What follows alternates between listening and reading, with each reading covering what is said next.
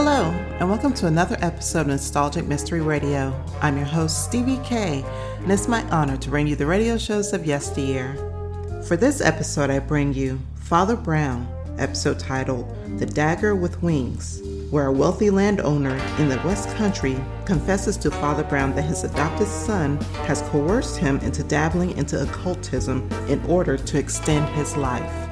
So sit back and relax, and I hope you enjoy this Nostalgic Mystery Radio. Thank you for listening.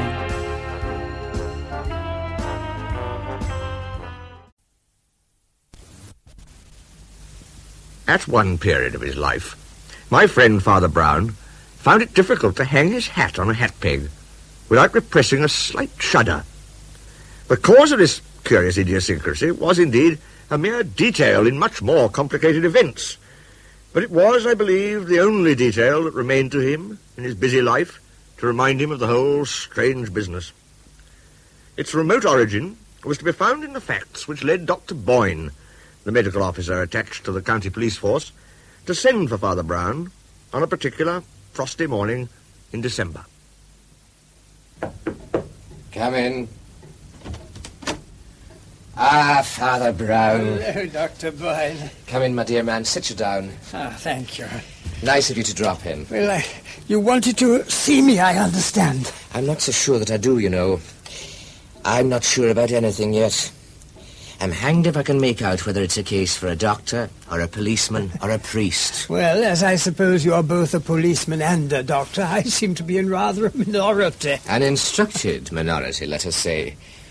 I mean, I know you've had to do a little in our line as well as your own. It's true, I have stepped rather outside my priestly duties on occasion. And very successfully, if I may be allowed to say so. But it's precious hard to know whether this particular business is in your line or ours, or merely in the line of the commissioners in lunacy. You intrigue me, Doctor. Pray continue. Come over to this window for a moment. Oh, certainly. You see that large white house on the hill? Oh, one could hardly avoid doing so. An imposing-looking place, even at this distance. But somewhat gone to seed in recent years, I'm told. Well, the point is, we've just had a message from the man who lives in it. He's asking us for protection. Protection? Against what he describes as a murderous persecution. Fear of persecution is a not uncommon delusion with certain individuals. I've even encountered it amongst my own flock. But murderous, you say? His words, not mine. However, if you'll bear with me, I'd better tell you the story from the beginning. We've gone into the facts as far as we could. Of course. Well, it seems that a man named Aylmer, who was a wealthy landowner in these parts, married rather late in life and had 3 sons. But in his bachelor days, when he thought he would have no heir, he adopted a boy whom he thought very brilliant and promising, who went by the name of John Strake. Some distant relative, no doubt. No, his origins seem to be vague. Some say he was a foundling, and others insist that he was a gypsy. I think this last notion's mixed up with the fact that Aylmer in his old age dabbled in all sorts of dingy occultism, and the 3 sons insisted that Strake encouraged him in it. And a great many other things beside that, I'll be bound. Quite so. They say Strake was an amazing scoundrel, an astounding liar. But that might be a natural prejudice in the light of what happened. When the old man died, it was found that he'd left practically everything to the adopted son. Mm-hmm. The 3 real sons disputed the will, and they said that the father had been frightened into making such a deposition, and, not to put too fine a point on it, driven into a state of gibbering idiocy. Ah, dear me, these family quarrels are always most distressing.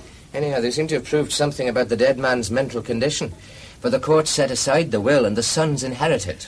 A meet and proper decision, no doubt. But not to the liking of the adopted son, I imagine. No, indeed. From all accounts, he reacted violently. They say Strake broke out in the most dreadful fashion and swore he would kill all 3 of them, one after the other, and that nothing could hide them from his vengeance. It is the third or last of the brothers, Arnold Aylmer, who's asking for police protection. Third and last? Yes. The other two are dead. Oh. That is where the doubt comes in. There's no proof that they were murdered, but they might possibly have been.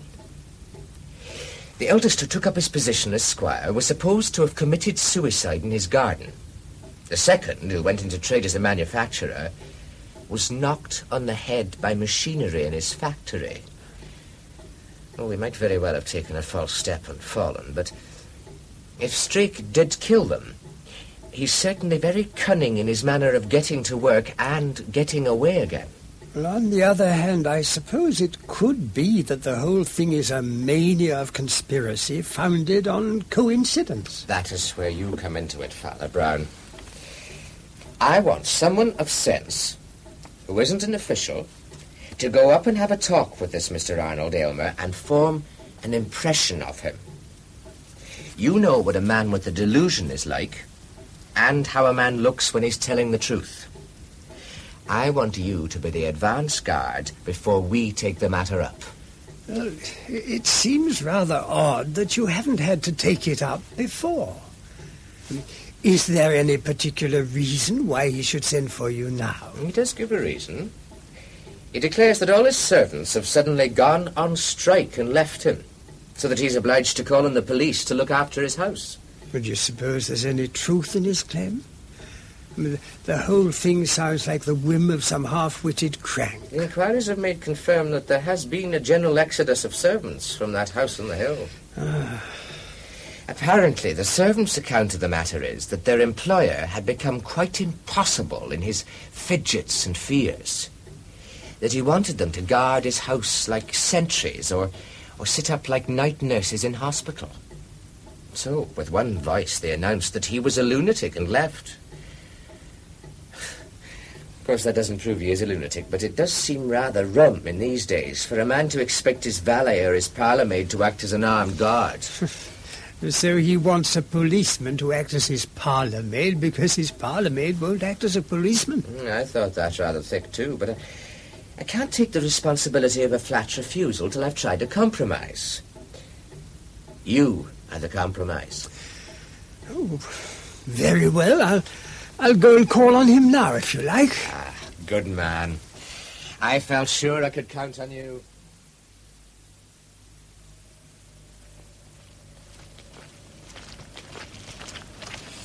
Ooh. I could have done with a thicker overcoat. It's getting cold at every step. And it's about to snow again by the look of those great livid clouds. Oh, slippery too. Dear me, the snow has started to fall already. I'd better put up my brolly.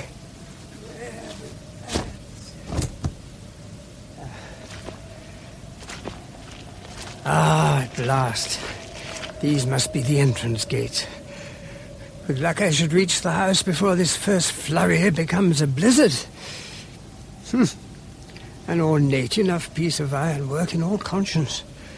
More suitable, I'd say, as the approach to some Italian villa than to an English country house. I suppose the gates have not been locked. So far, so good. A drop of oil might not come amiss. Well, Boyne was right. The place does appear to have been somewhat neglected. Those shrubs and evergreens have been allowed to run riot, and no mistake. It's too northern to be called luxuriant. Oh, dear. More like an Arctic jungle. So it was, in some sense, with the house that now came into Father Brown's view. It stood as if waist-high in a stunted forest of shrubs and bushes. Its classical facade and row of columns might have looked out on the Mediterranean, but now seemed to be withering in the wind of the North Sea.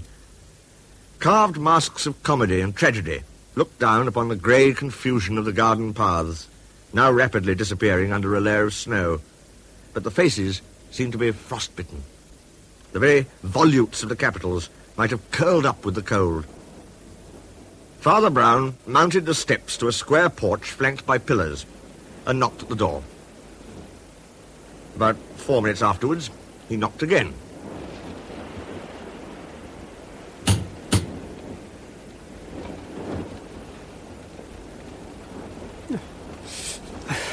I hope I'm not to be kept standing out here all day. After all, I'm not an Eskimo. No one in front of the house, apparently. Oh, perhaps there's a side door somewhere. I'll try there. Bless my soul, how thickly the snow's lying already. Here we are.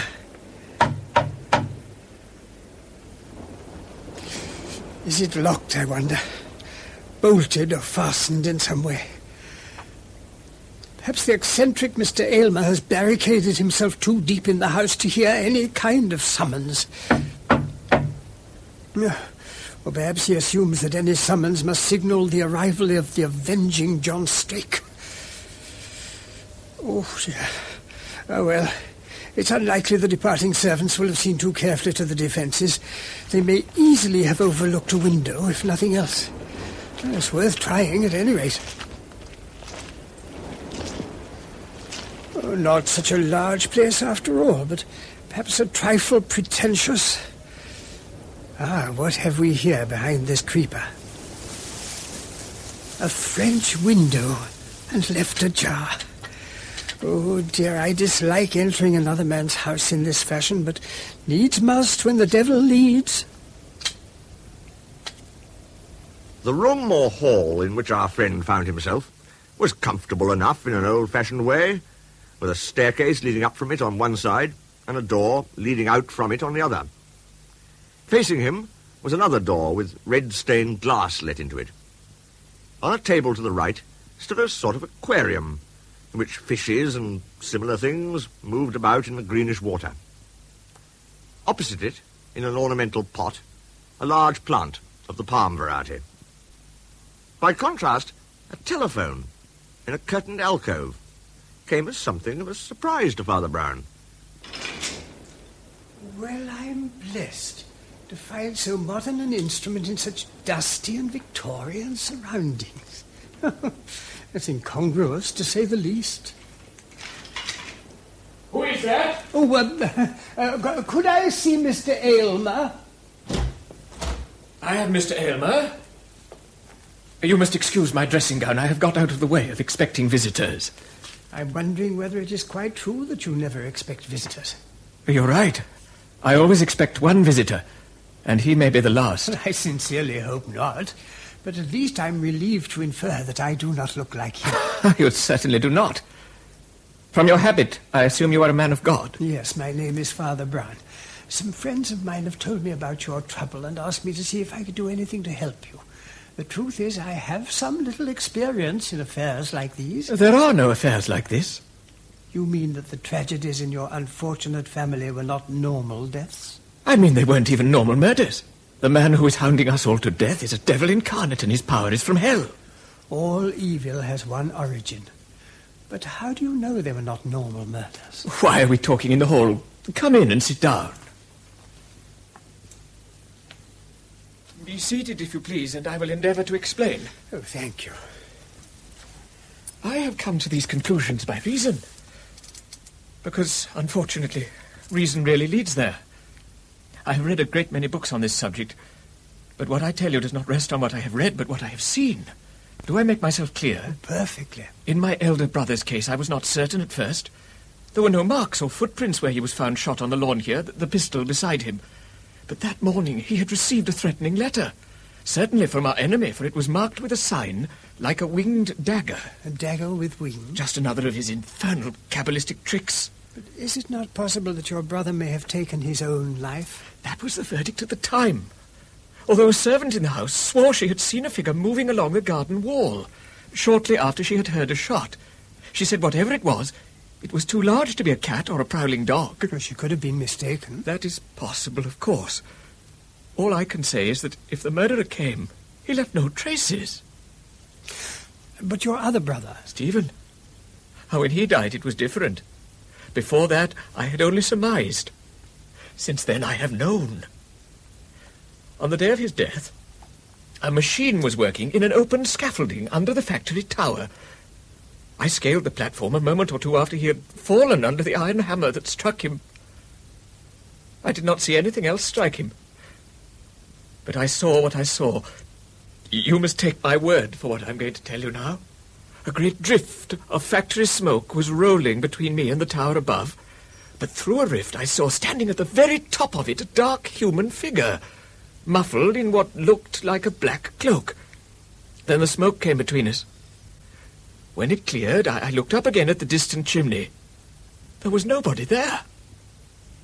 I'm a rational man, Father Brown, but how, I ask you, had he reached that dizzy, inapproachable turret? And how did he leave it? My brother's head was smashed beyond recognition, but his body was not much damaged. In his pocket we found one of those warning messages, dated the previous day, and stamped with the same flying dagger. This symbol of the flying dagger, might not its use be merely arbitrary, accidental even? Nothing about that abominable man is accidental. He is all designed, though it is indeed a dark and intricate design, woven out of all sorts of secret languages and signs and nameless evils. I do not pretend to know all that is conveyed by this symbol, but it seems, surely, it must have some relation to all that has befallen my unfortunate family. The coincidence is certainly very great. Is that all? Is there no connection, then, between the idea of a winged weapon and the mystery by which my brother Philip was struck dead on his own lawn, without the slightest trace of any footprint or disturbance of the grass? Is there no connection between the dagger and that figure which hung on the far top of that chimney tower, clad in a cloak for wings? Do you mean that he is in a perpetual state of levitation? It was a common prediction of the Dark Ages that the Antichrist would be able to fly. Anyhow, there was the flying dagger on the warnings, and whether or not it could fly, it could certainly strike. What sort of paper were these messages written on? Oh, you can see what they're like for yourself, for I got one this very morning. I have it in my pocket now. Yes, here it is. Torn from an artist's sketchbook, I would say. There's no mistaking the symbol. It clearly represents a dagger adorned with wings. Death comes the day after this, as it came to your brother. Mr. Aylmer, you must not let this sort of stuff stupefy you. These devils always try to make us helpless by making us hopeless. You're right. And the devil shall find that I'm not so hopeless after all, nor so helpless. Perhaps I have more hope and better help than you fancy. I don't follow you, I'm afraid. My unfortunate brothers failed because they used the wrong weapons. Philip carried a revolver, and that was how his death came to be called suicide. The weapon was found beside his body, you said? That is so, with one chamber empty. I believe my brother tried to defend himself, not to take his own life. And the other brother? Stephen had police protection, but he had too great a sense of the ridiculous to allow a policeman to follow him up a ladder to a scaffolding where he stood only for a moment. My brothers were both scoffers, skeptics, if you like, and for that they'd paid with their lives. Skeptics? Skeptical of what, may I ask? Of the strange mysticism of my father's last days. I always knew there was more in the old man than they understood. By studying magic, he fell at last under the blight of black magic, the black magic of this scoundrel Strake. And that is where my brothers were wrong. The antidote to black magic is not brute force or worldly wisdom. The antidote to black magic is white magic. Well, that rather depends on what you mean by white magic. I mean silver magic. Do you know what I mean by silver magic? I must confess that I don't. Come then. I will show you. This way, please. The door with the red glass opened into a long, narrow corridor, ending in another door into the garden. Through its glazed panels, Father Brown could see that the lawns and the sweeping fall of the country beyond were covered with the shining pallor of snow. Here is white magic anyhow. What do you mean? Well, look for yourself. Oh, yes, the snow. It's going to lie without a doubt. But pray, follow me. As they made their way along the passage, Father Brown noticed that on one side was an ordinary hat stand with the ordinary dingy cluster of old hats and overcoats, and beside it a single door leading, no doubt, from the proprietor's bedroom. On the other side of the passage was something more interesting. A dark oak sideboard, laid out with some old silver and overhung by a trophy of old weapons, pistols, and other firearms. Here, Arnold Aylmer halted. Do you see this long, antiquated sort of pistol with the wide mouth? Yeah? Do you know why I chose this old blunderbuss? I can't say I do. Because I can load it with this kind of bullet. A silver teaspoon? Yes, a silver apostle spoon. I merely have to break off the small figure at the top, so... and I have my silver bullet.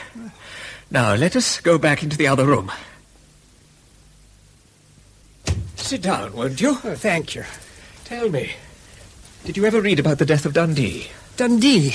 Oh, you mean the man who persecuted the Scottish Covenanters? None other. Did you know that he could only be shot with a silver bullet because he had sold himself to the devil? Oh, so it was said. That's one comfort about you, Father Brown.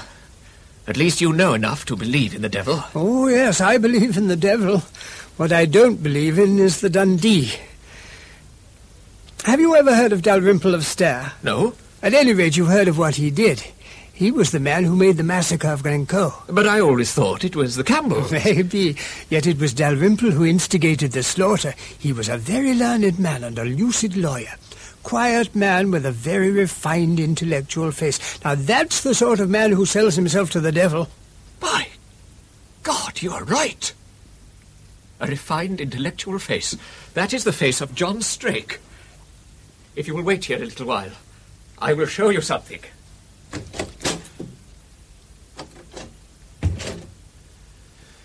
Dear me, a madman without a doubt, and one impelled by a single crazy obsession. I suppose he's gone back to that old sideboard, or possibly to his bedroom.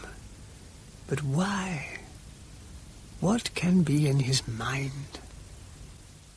Father Brown gazed abstractedly at the carpet, where a faint red glimmer shone from the glass in the doorway. Once it seemed to brighten like a ruby, and then it darkened again as if the sun of that stormy day had passed from cloud to cloud. Nothing moved, except the aquatic creatures which floated to and fro in the dim green bowl. Father Brown was thinking hard. A minute or two later, he got up and slipped quietly to the alcove of the telephone. Dr. Boyle, it's me, Father Brown. Ah, yes, what's the trouble, old chap? I wanted to tell you about Aylmer and his affairs. Oh, good, so you managed to see it. Yes, I'm in his house at the moment. Did you get anything out? Yes, I did. It's a queer story, but I rather think there's something in it. I haven't time to go into details now, but if I were you, I'd send some men up here straight away. 4 or 5, I think, and surround the house. Surround the house? Why? What are you expecting to happen? Well, I can't tell, but if anything does happen, there'll probably be something startling in the way of an escape. My advice to your people is to send your men up here at once. We've no time to lose. Very well, I'll take your word for it. Oh, thank you, Doctor. Well, that's all for the present. Goodbye. No sign of Aylmer. Oh, just as well, since his absence gave me time to make my call. Ah, well, nothing for it but to wait in patience. Curious how the light filters through that glass door, shedding its blood-red pattern on the carpet. Blood, eh? That's an ill omen in the circumstances, I might say. Ah, now it's disappeared again. Strange how it comes and goes. Angels defend us. What can have... Glory be to the white magic. Glory be to the silver bullet. That hellhound has hunted once too often, and my brothers are avenged at last. Merciful heaven, what mischief have you done, Aylmer? No one here. Ah, the bedroom, perhaps. Locked. Locked, that's odd. The keyhole. No. Nothing to be seen except a bare room. Outside, then. It must be there, if anywhere. Dear God, what have we here? In the field of snow, which had been so blank a little before, lay a black object. At first glance, it looked like an enormous bat, but approaching nearer, Father Brown saw that it was the body of a man, fallen on its face, the head covered by a broad black hat.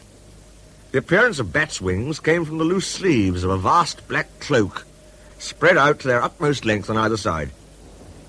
Peering beneath the hat, Father Brown got a glimpse of the face.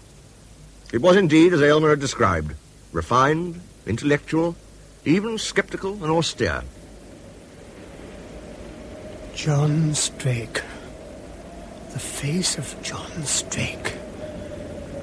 Well, I'm jiggered. It really does look like some vast vampire that has swooped down like a bird. How else could he have come? Aylmer, you startle me. No doubt. But you haven't answered my question. If he had not flown, how could he have come? Well, I suppose he could have walked. Walked? Look at the snow. It's unspotted. Pure as the white magic you yourself called it. There are no footsteps, but a few of yours and mine. There are none approaching the house from anywhere. You're right, there are none. I'll tell you something else.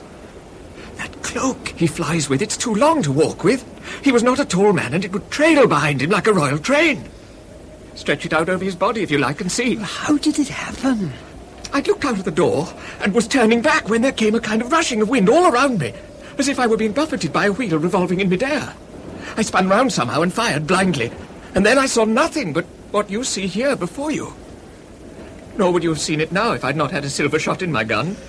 But for that, it would have been another body than John Strake's lying there. Well, what shall we do? Leave it lying here in the snow? Or would you like it taken into your room? I suppose that is your bedroom in the passage. No. We must leave it there until the police have seen it. Oh, yes. Besides, I've had as much of such things as I can stand for the moment. Whatever else happens, I'm going to have a drink. After that, they can hang me if they like. Confound it, there must be brandy somewhere in the house. Where are those blasted servants hidden it? Why not try that small cupboard in the corner there? Yes, of course. Why didn't I think of that before? Ah, here we are. A full decanter, and glasses as well. Yes, brandy all right.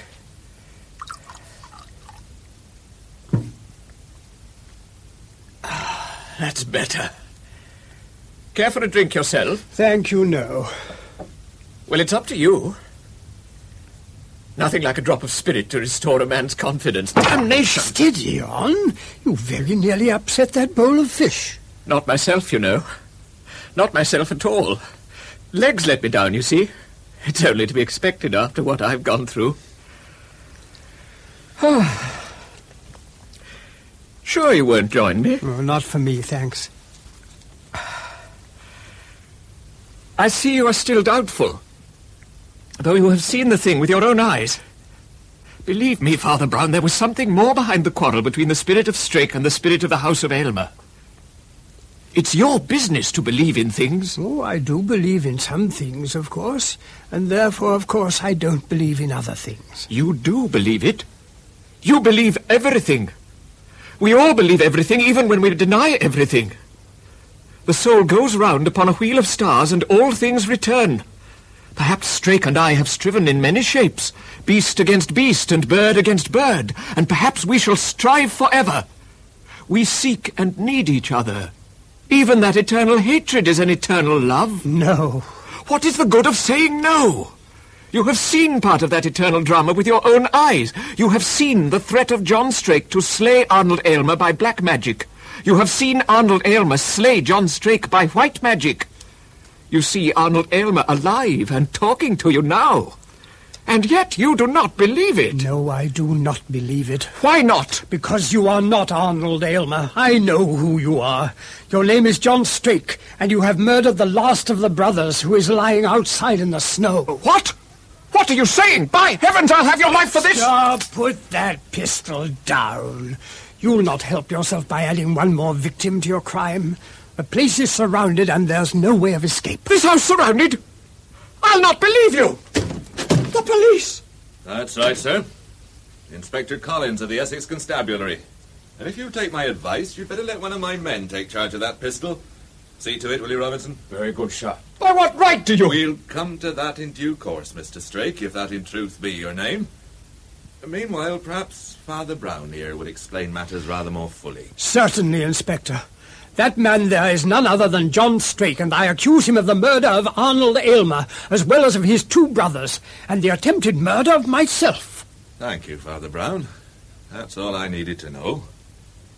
John Strake, I'm taking you into custody on a charge of willful murder, and it is my duty to warn you that anything you say now will be taken down and may be used in evidence. You know, what beats me is the mentality of a man like Strake. Not only does he appear to have confessed his crimes with very little prompting by the police, but from what Inspector Collins tells me, he even seemed inclined to boast of them as victories. Instead of weaving all that wild romance about winged vampires and silver bullets, he might have put an ordinary leaden bullet into me and walked out of the house. I wonder he didn't. Coffee, Father Brown. Thank you. I don't understand it, but then I don't understand anything yet. How on earth did you discover what you did?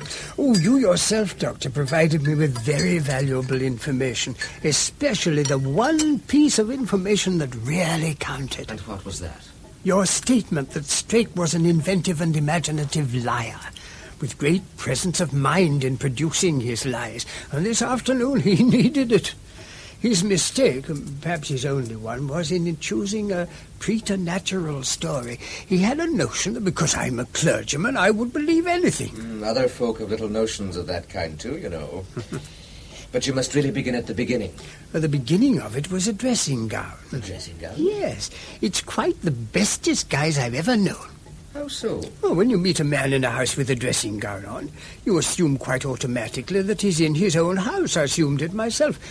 But afterwards, queer little things began to happen. Such as? When he took the pistol down in the hall, he clicked it at arm's length, as a man does to make sure a strange weapon isn't loaded. But surely he would know whether the pistols in his hall were loaded or not. Precisely. Oh. Then later on, I didn't like the way he had to look for the brandy, or the way he barged into the bowl of fishes. Now, a man who has a fragile thing of that sort in his rooms gets a quite mechanical habit of avoiding it. But the first real point was this. He came out of the passage between the 2 doors, and in that passage there's only one other door leading to a room. So I assumed it was the bedroom he'd just come from. I tried the handle, but it was locked. I thought, this is odd, and then I looked through the keyhole. It was an utterly bare room, no bed, no anything.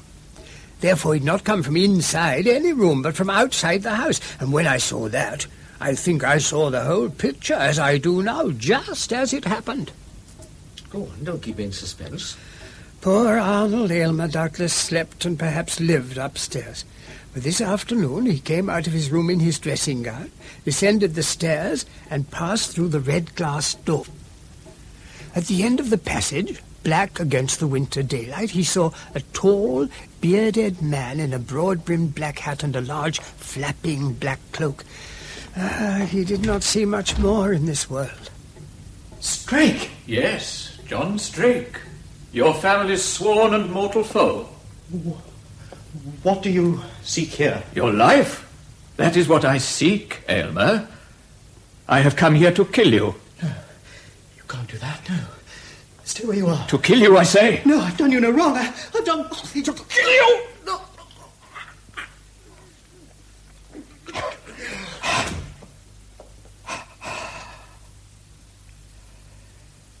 And so at last the score is settled.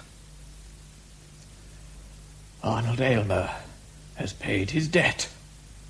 The last of the foes who robbed me of my inheritance. What's that?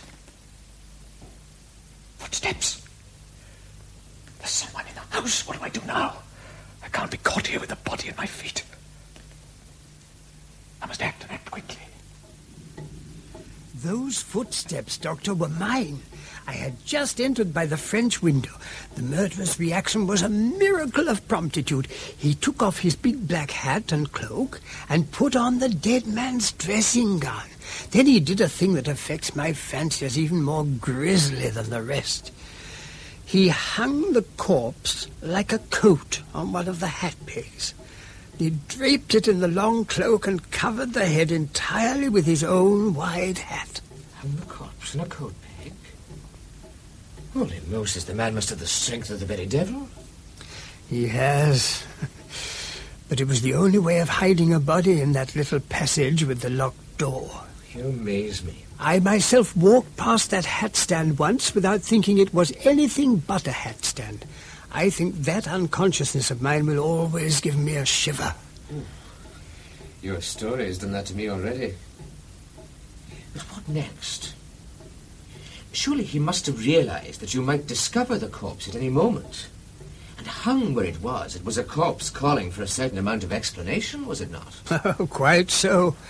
And therefore he adopted the bolder stroke of discovering and explaining it himself. How do you mean? He had already assumed the part of Arnold Aylmer. Why should not his dead enemy assume the part of John Strake? I'm reminded of that old tale of some frightful fancy-dress ball to which two mortal enemies went dressed up as each other. Only in this case the fancy-dress ball was to be a dance of death, and one of the dancers would be dead. That is why I can imagine him smiling. Smiling? All things are from God, Doctor. Above all, reason and imagination and the great gifts of the mind. We must not forget their origin, even in their perversion. Now, this man had in him a very noble power to be perverted. The power of telling stories. He was a great novelist, only he twisted his fictive power to practical evil ends. Yes, go on.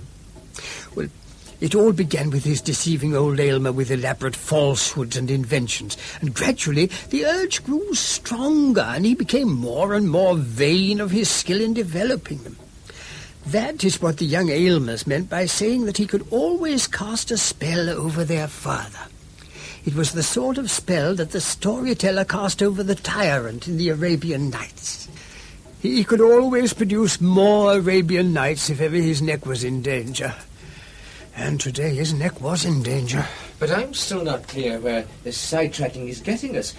Surely the fellow's a cold-blooded and callous murderer, and that's all there is to it. That may be so, but I'm sure, as I say, that he enjoyed it as fantasy as well as a conspiracy. He set about the task of telling the true story the wrong way round, of treating the dead man as living and the live man as dead. He had already got into Aylmer's dressing gown. He now proceeded to get into Aylmer's body and soul. He looked at that corpse as if it were his own, and he decked it out not only in his own dark garments, but in a whole dark fairy tale about the black bird that could only fall by the silver bullet. He completed the exchange by flinging the corpse out on the snow as the corpse of Strake. It spread-eagled in that strange fashion that suggested the sweeping descent of a bird of prey.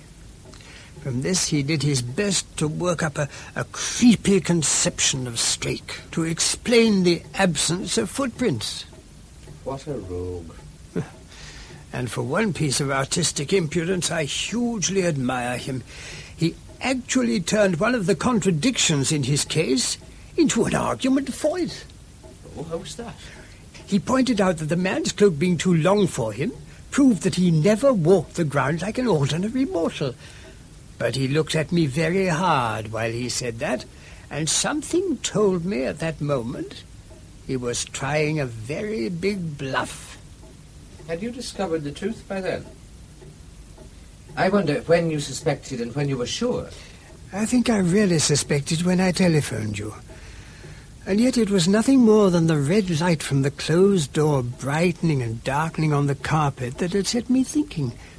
I was sitting alone, and as I gazed down at that crimson patch at my feet, it looked like a splash of blood that grew vivid as it cried for vengeance. Good gracious me. Yeah. Why, I asked myself, should it change like that? I knew the sun had not come out. It could only be because the second door behind it had been opened and shut. Someone had gone out into the garden, letting daylight shine along the passage. I began to feel that that person had gone out to do something.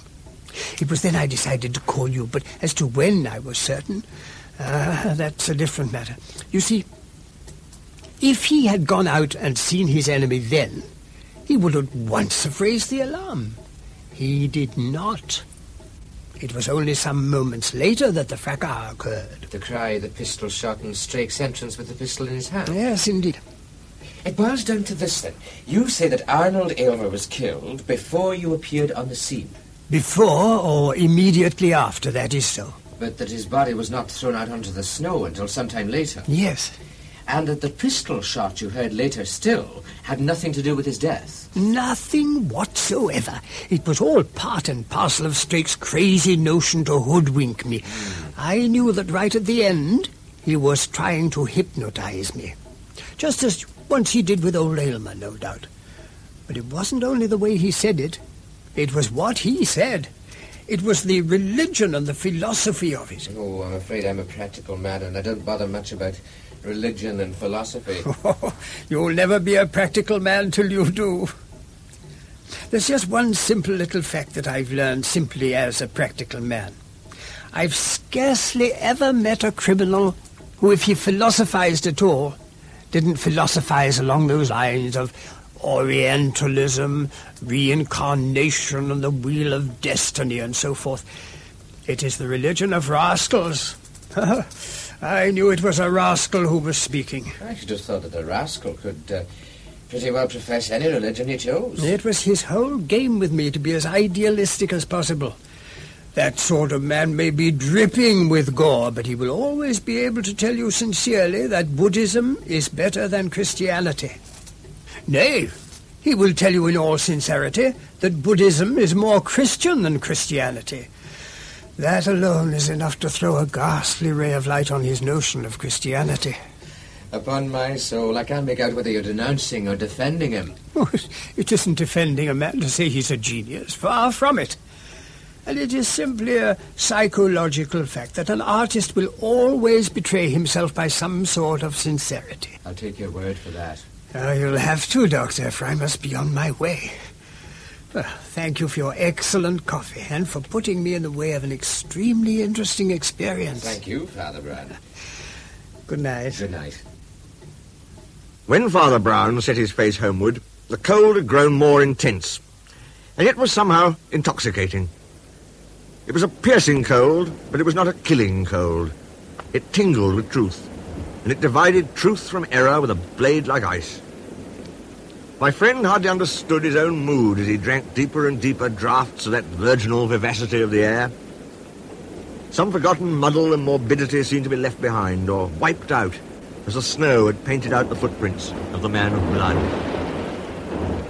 And as he shuffled onwards through the snow, our little priest muttered to himself, And yet he's right about there being a white magic, if he only knows where to look for it.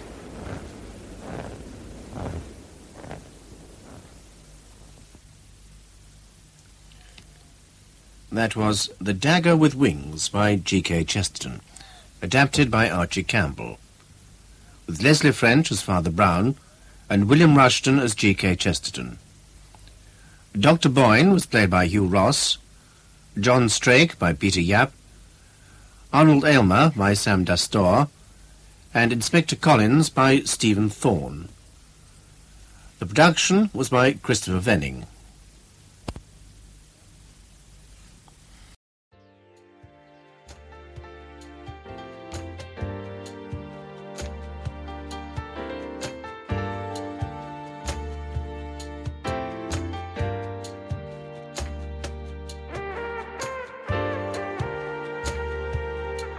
This has been a Nostalgic Mystery Radio presentation. I hope you enjoyed this episode. Please feel free to like and rate this podcast on your favorite app. Also, there's a Nostalgic Mystery Radio YouTube page for your perusal to subscribe to. You can contact me by emailing me at nostalgicmysteryradio@gmail.com. I hope you have a blessed day or evening. And again, thank you for listening.